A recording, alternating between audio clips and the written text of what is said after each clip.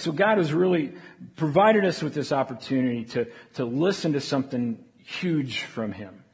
And I hope we embrace it. My prayer is what this warm-up prayer has been during this service of He has something so earth-shattering for us that in some ways it could even be offensive. In some ways it can challenge our thinking in such a way that we have to stop and take pause and go, what do you want, God? I think my thinking is all about me.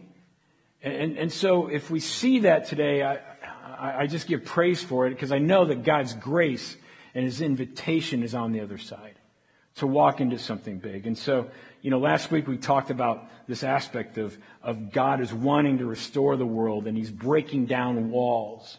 And He's breaking down the church walls. And I ran across this picture. It was on Facebook. Someone was selling T-shirts. But it's just perfect. The church has left the building. Amen? I mean, it's got double meaning for us. The church has left the building. Break down the walls. And that's kind of what we talked about last week, was that we need to be obedient to God to follow what He wants to do, and recognizing it's not about a building. It's not about what we want. It's about what He wants. And if we're in that posture of obedience, then in fact, He can break down those walls. Now, what's interesting to me is that after you break down walls, after you have a message like that, we can actually have what, as a human culture, we can have sort of a collective Stockholm syndrome. If you're not familiar, the Stockholm Syndrome is when you are actually falling in love with your captor and you don't want to go. I mean, they came up with that psychological term back in the 70s, but it's been throughout time, even during World War II when they liberated the concentration camps. You would think that the people would, want to leave, but they didn't want to leave. They didn't know what to do. They've been so programmed into being behind the walls that they couldn't move out.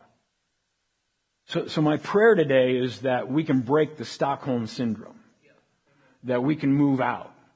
And I want to look at that aspect of tearing down the walls and moving with God in looking at the aspect of what the role of the church is in a deeper way than we looked at last week. So go ahead and turn to your Bibles to the book of Hebrews with me in chapter 10.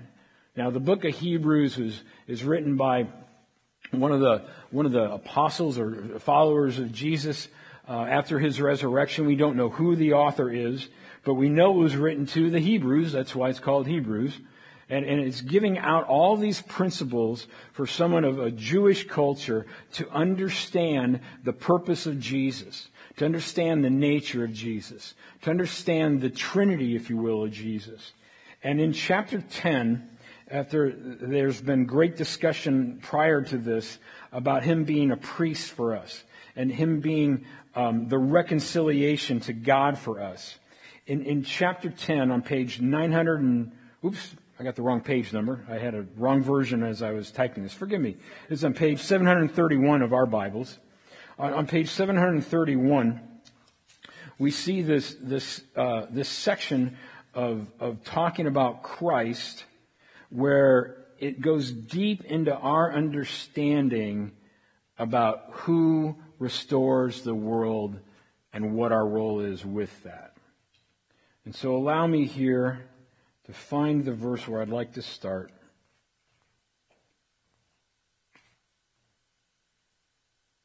And let's begin at verse 8. First, Christ said, "You do not want animal sacrifices or sin offerings or burnt offerings or other offerings for sin, nor were you pleased with them, though they are required by the law of Moses." The author of Hebrews is explaining about sacrifices in the Old Testament time, of how they had to buy animals and pay for them and have them represent their sin to be sacrificed. Then God said, "Look, I have come to do your will." He cancels the first covenant in order to put the second into effect. He's referring to Jesus. Jesus cancels that first covenant of buying animals for sacrifice for our sins. He came to put into the second covenant, which is He's the sacrifice. For in verse 10, for God's will was for us to be made holy by the sacrifice of the blood of Jesus Christ once and for all. So because of Jesus, we are holy. Because of Him and His blood, even though we have sinned, we have this position and this posture that we are made perfect by Him. We are seated with Him in the heavenly realms, as the letter is told to the Ephesians, that we are risen with Him and seated on His throne. We are made holy because of the sacrifice of Jesus. Someone say hallelujah. Hallelujah. Yeah, it's good news. That's good news. Well, under that covenant, the priests and the ministers before the altar day after day, referring to the old covenant, they offering the same sacrifices again and again, which can never take away sins. But our high priest, Jesus, someone say Jesus, offered Himself to God as a single sacrifice for sins, good for all time. Then He sat down in the place of honor at God's right hand. There He waits until His enemies are humbled and made a footstool under His feet. For by that one offering He forever made perfect those who are being made holy. Now, this is what I want to focus on today, because this is very similar to what we talked about last week. So the sacrifice of Jesus makes us holy. It brings us into union with God. But after that sacrifice, here's the statement of the position and the posture of Jesus. He is, look at it in verse 13, he goes, there He waits until His enemies are humbled and made a footstool under His feet. In verse 12, He sat down in the place of honor at God's right hand, and now He's waiting for His enemies to be humbled. So now this raises a question. This raises a very key question. I thought that when Jesus died on the cross and rose from the grave, that His enemies were defeated. So if they're defeated, why is Jesus waiting for them to be defeated? Now, I don't want you to think about that too hard, because your brain will hurt. Because what it amounts to is that there is a distinction that is being made here between the defeating of the enemy by ruining his authority, by removing his authority, by claiming the authority of Jesus, by removing the authority of human earning to gain righteousness through old sacrifice, through old covenant, that authority has changed. That authority of the enemy having the ability to do things, that authority has been defeated by Jesus. What is remaining is for the enemies to be subdued by Jesus, to be captured.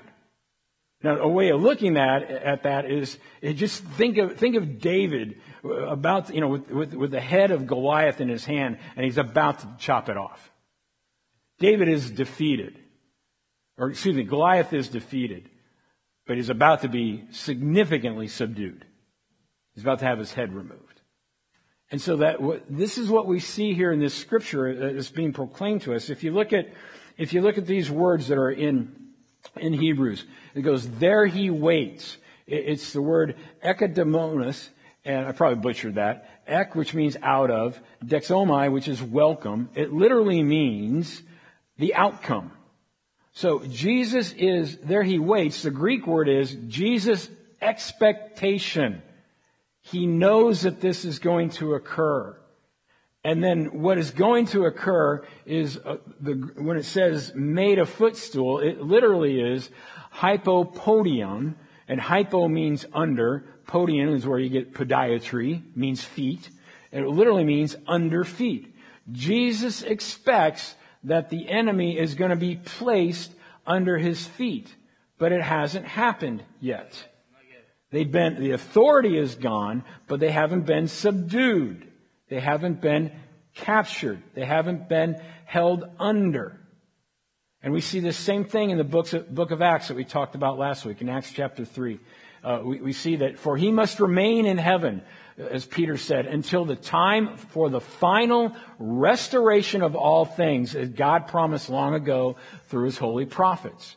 And we spoke about restoration. Restoration is two things. Restoration of his domain, restoration of his kingdom, restoration of his ruling everywhere, and of course, restoration of back to relationship with God. Restoration of back to how it was before the fall. And so Jesus is in this place in heaven waiting for that restoration, waiting for that time. So the question becomes, if Jesus has defeated the authority, that it doesn't have the final authority, but it's still got some action going on, still has activity going on, and Jesus is waiting for that domain to rule. He's waiting for that subdue of the enemy. The question begs, who is going to subdue the enemy? That's us. Who is that? Now it's actually two groups. One is Jesus at the second coming. The final restoration. The final subduing. But here's where I want to blow your mind a little bit. Oftentimes as Christians, we find ourselves stuck in woe and stuck in struggle so much that we just go, just come Jesus, Lord, come. Bail me out. Calgon, take me away. Just poof me out of here. Just remove this. When we do that, we are falling short of the plan and the destiny and the power of God. He decides when that is. For us to even want it and to have some small degree of reliance upon it, in a way, it's a blasphemy of saying, you can't do anything through me to change the situation. Your power is useless in small things.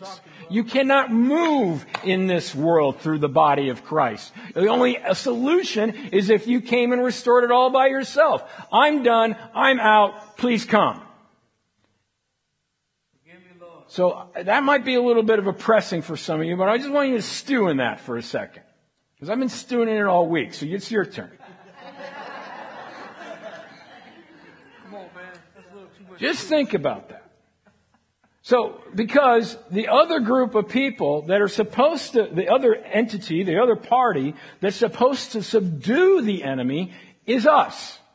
It is the church. Look what Paul said to the church in Ephesus in chapter 3.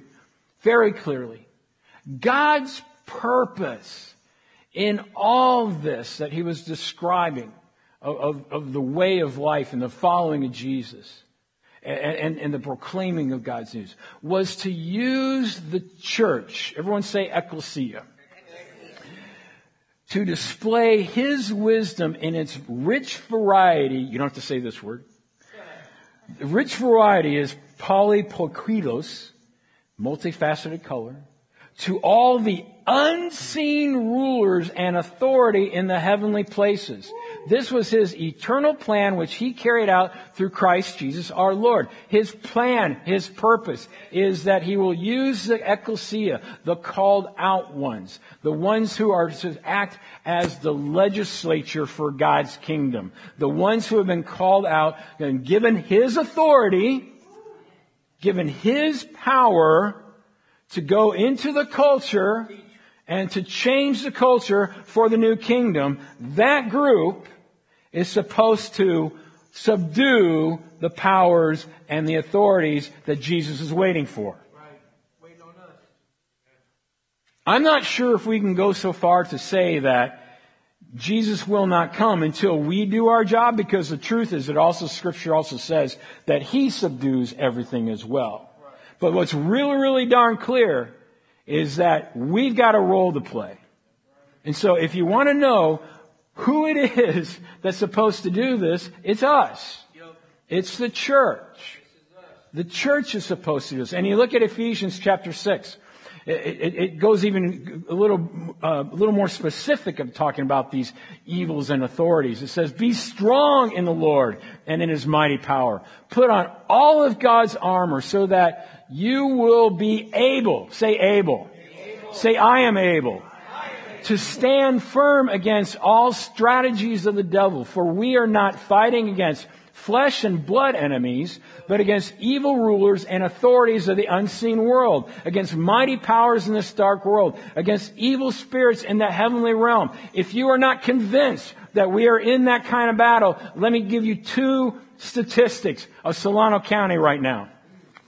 Two statistics, if I may. Opioid use.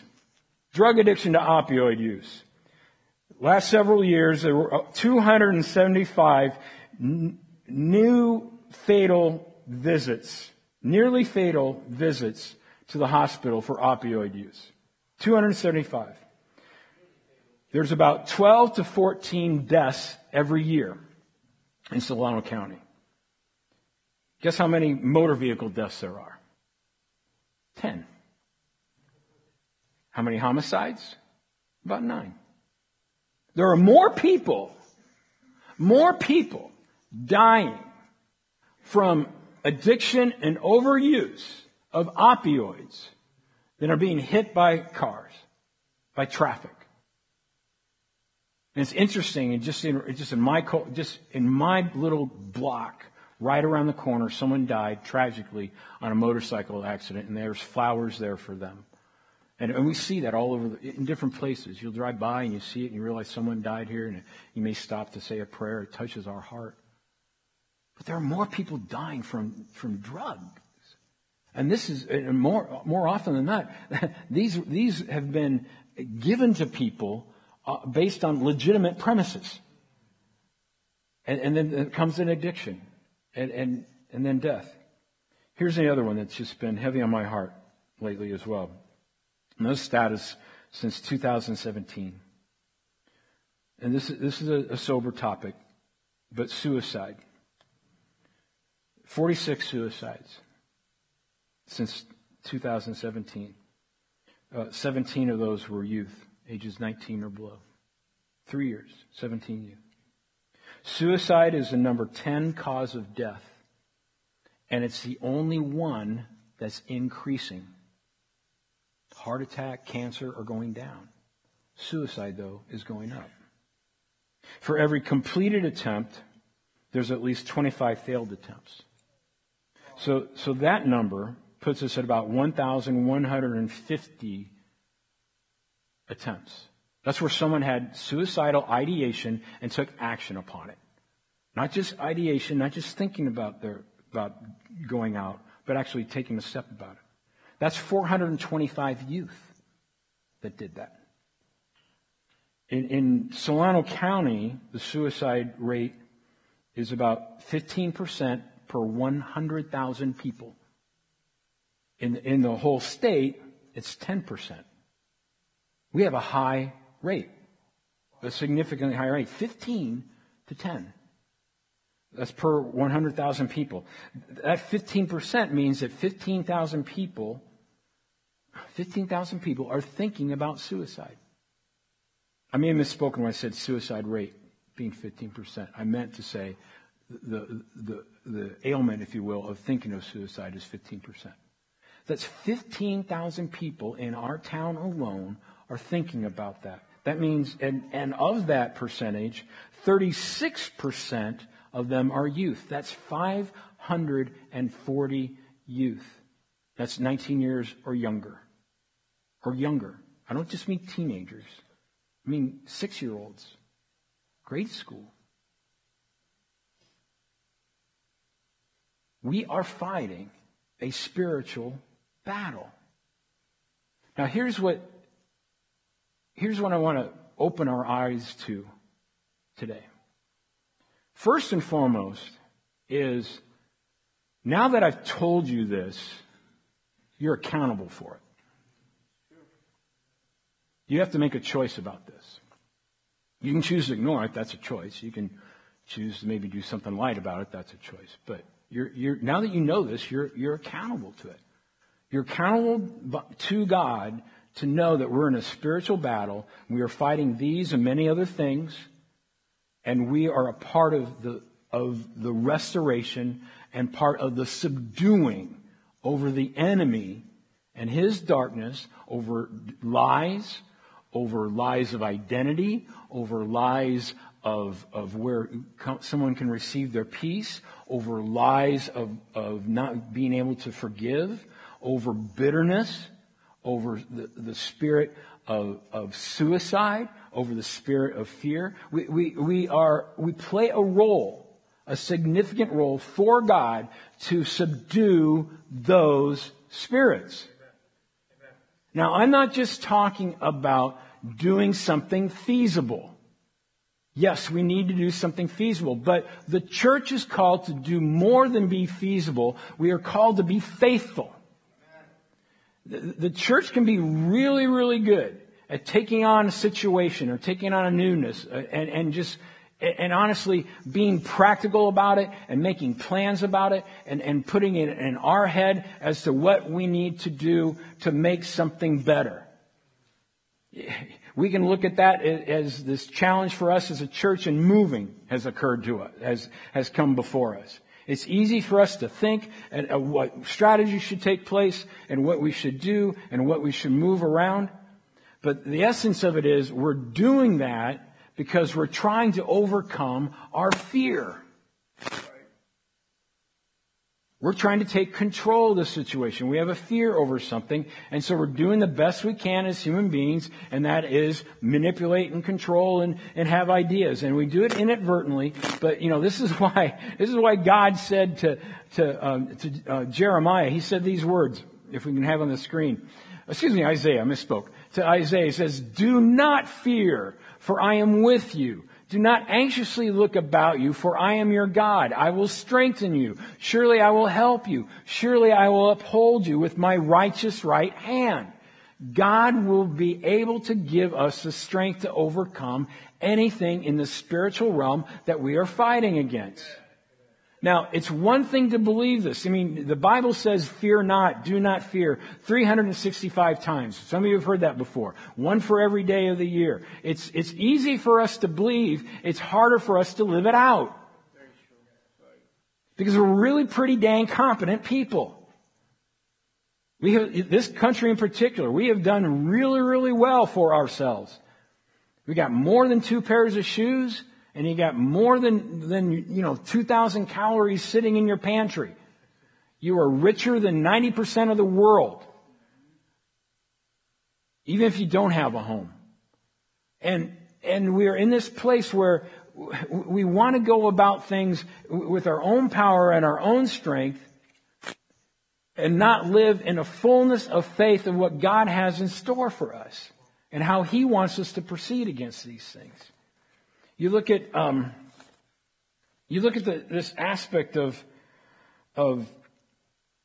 God calling us to follow Him and just to trust Him wholly, and you see it's really, really clear. Jesus tells us to trust in me and be faithful people. He talks about us being a sheep or a goat. And we're accountable for this message of helping Him. And so the choice we have to make here today is, do you want to be a sheep church or do you want to be a goat church?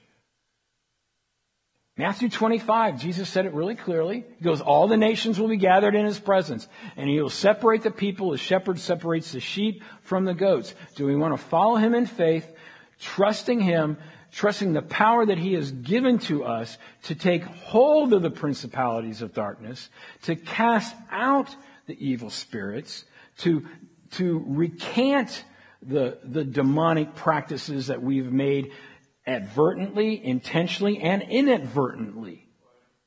Now, I'm talking about some supernatural things in the heavenly realms. A lot of us don't even want to go there because we're afraid. And it's that fear that God tells us isn't Him. That's not what He gave us. He said it very clearly to Paul to Timothy in 1 Timothy. Look at this verse. You've heard it. You've said it, I'm sure, many a times. This is why I remind you to fan into flames the spiritual gift God gave you when I laid my hands on you. Now just stop and pause for a second. More than likely, I would think that 90% of you have had your hands laid upon you at least when you were baptized. And if you weren't, then please come forward so we can baptize you. Please come forward so we can lay our hands upon you and anoint you with God's Spirit. And for God has not given us, now check this out, a what? Say that one more time. Spirit of fear. Not just fear, but a spirit of fear. See, fear is not just a belief system or a concept. It is a spirit. It is something in the heavenly realms that exists that God has given us the authority to claim and to subdue in the name of Jesus. So we have children in depression. We have children in anxiety. We have friends and neighbors who are addicted. And we have depression. These are spiritual things that we can, boldly, with the blood of Jesus and the name of Jesus, subdue in His name so that they are bound and held and do not have the ability to move against the church so that Jesus can restore newness and life and people can be set free and they can walk in the destiny of who they are and giving their love to the world and sharing the gospel with one another. And so that the church is not a house of cripples, but the church is a place of warriors praying for one another, as Hebrews said, encouraging one another, proclaiming the blood of Jesus over what is attacking us so that we can walk this world and be set free in the power and the love and the sound mind, the self-discipline, never to be worried about what other people are thinking about us, knowing that quite well we're just filling out this destiny from God to be who we are supposed to be. So guess what? You are the who. You are the who. You are the who is restoring the world. You are the who that is helping the youth. You are the who that is helping young families. You are the who that is helping marriages. You are the who that are helping your own lives, claiming your own authority. You know, one time I had the flu and no one was around. I caught the flu. Everyone was gone. I was feeling it coming down. And this is whatever, viruses we got going on now. I wasn't all that alarmed. I wasn't in fear. I didn't have anybody else around. I just laid hands on myself. Because the Word says that if you're sick, just lay hands and pray the authority of Jesus and be healed. And I did that and it went away. So you don't even need everybody else. You just need Jesus to be the who. To be the who. So let's walk this out. Let me put this challenge to you. Some of you are sitting by, and I hope everyone got one of these. You saw on one side, it's a picture of our logo. We're redesigning our logo. We did a quick little survey of some millennials because I'm not one, and we need to keep the church young. So we asked them. But we're asking you. So we're asking your opinion. But here's the walking out part. Here's the back. Here's the back. Here's the back. This is where the rubber can hit the road. Here's a bunch of things our staff kind of brainstormed this week about being the who. Now, you can think of other things, that's fine. But we were just looking at what is God asking us to be walking in faith going to Rodriguez High. Because it's interesting to me that it'd be very convenient for me because I don't do sitting around being passive all that well. God is disciplining me about that. Yeah, go ahead and raise your hands if you need some more of those. There need like 3 over here if we can, 4 or 5. Hopefully we have enough. If we don't have enough, we'll make some more. But I don't do sitting around all that greatly. And I think God in His grace just knows us that if we're not just going to sit around and wait for God to open up another building, prayerfully at 320 Campus Lane, for us to move into. He has moved us somewhere else, but not just to sit around and wait, to do something, to be moving into His restoration plan. So what we have here on this paper is a place that we see God could move through us to be involved in His restoration plan as we get to Rodriguez. So please look it over. Give us your top 2 of what you think you could be involved in. If you've got another one, write it down. Please give us that idea. And we're going to just, kind of pull that over. And some of the staff and some of the ministry leaders of men and women are going to pray about them a little bit. And we're going to be led by God in faith to help restore this community that we live in. Because that's why we're here. We are the who. Amen?